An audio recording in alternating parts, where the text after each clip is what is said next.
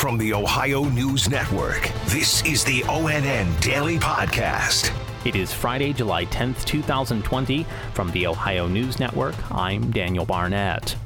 12 counties in Ohio are now at level 3 or red on the state's new COVID-19 health rating system, meaning it's mandatory to wear masks in public. But Romney Smith says enforcing that order may be problematic. The lieutenant governor says the state wants the cooperation of businesses to alert customers about the mask mandate, but doesn't expect businesses to enforce it. We don't expect, though, the grocery store worker to physically have to impose the order. They would turn that over in the case where there was an extreme violation to the local community to enforce it. It's not up to the business to enforce it. Meaning you will likely see plenty of people still not wearing a mask since it's not clear which agency will enforce the new mandate. Romney Smith, 3 News.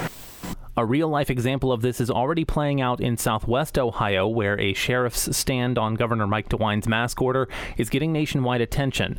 More from ONN's Steve Vaughn.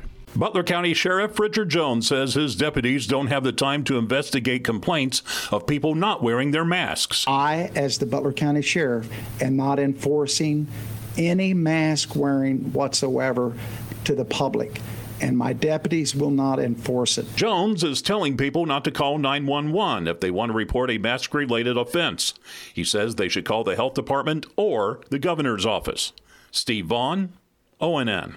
The Big Ten Athletic Conference announced yesterday it will not play any non-conference games this fall. Dave Holmes spoke to OSU Athletics Director Gene Smith about what that means for the schedule. That means Ohio State will no longer play Bowling Green, Oregon, and Buffalo. Gene Smith told me this move is about creating flexibility because now the Big Ten can get creative in trying to reschedule the entire season. Smith says everything is on the table, even saying Ohio State could move the Michigan game to the middle of the season just to make sure that gets played. But I need to point out this only matters if there is college football this fall, and Gene Smith isn't as confident as he was just 1 month ago. There's a chance we might not have football, guys.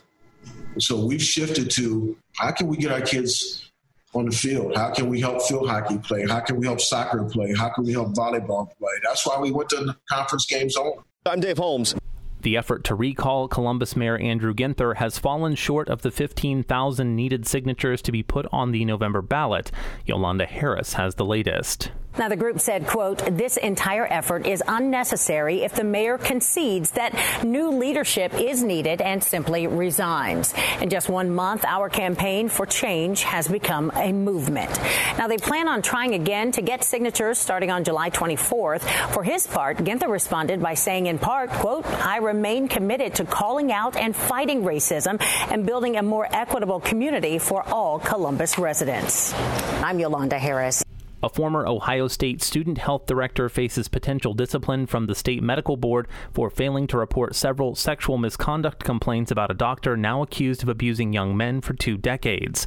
The citation makes former director Ted Grace the first individual to face such action in the wake of allegations that Ohio State officials long turned a blind eye to misconduct by now deceased Dr. Richard Strauss. Grace now leads student health services at Southern Illinois University. A spokesperson there says officials haven't fully reviewed the board's notification and can't comment on personnel issues. A man has been charged with manslaughter in the death of an eastern Indiana teenager who was last seen in 1986.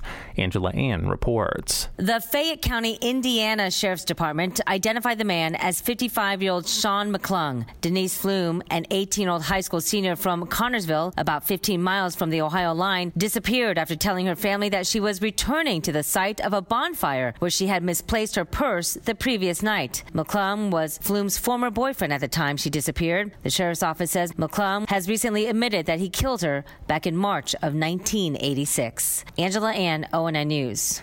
Ohio farmers are reporting decent conditions for their major crops. ONN's Dave James has more. The weekly survey from the U.S. Department of Agriculture shows farmers are reporting 83% of the corn crop to be in fair or good condition and 6% excellent, and the numbers are almost identical for soybeans. Just 10 to 11% of both crops are in poor or very poor shape. As far as growth and development, soybeans are slightly ahead of the 5-year average for this time of year, while corn is slightly behind. Half of the winter wheat crop has been harvested. Dave James, ONN News. And a recent study indicates parents have developed stronger bonds with their children after being forced to stay home together due to COVID-19 lockdowns. ONN's Michaela Madison reports. According to new research commissioned by Johnson's Baby, 3/4 of parents say the lockdowns have actually helped them develop better relationships with their children. While there have been notable difficulties, with 67% of parents admitting lockdowns have left them feeling more pressure, they say it's also allowed for more time to be spent together as a family. And around 67% of parents say they have experienced at least one of their child's milestone moments they would have otherwise missed, including first words, smiles, crawls, laughs, and bike rides. Michaela Madison, ONN, Canton. Special thanks to our affiliate stations WBNS TV in Columbus and WKYC TV in Cleveland for their contributions to today's newscast. I'm Daniel Barnett for the Ohio News Network. This has been the ONN Daily Podcast, a production of Radio Ohio Incorporated on the Ohio News Network.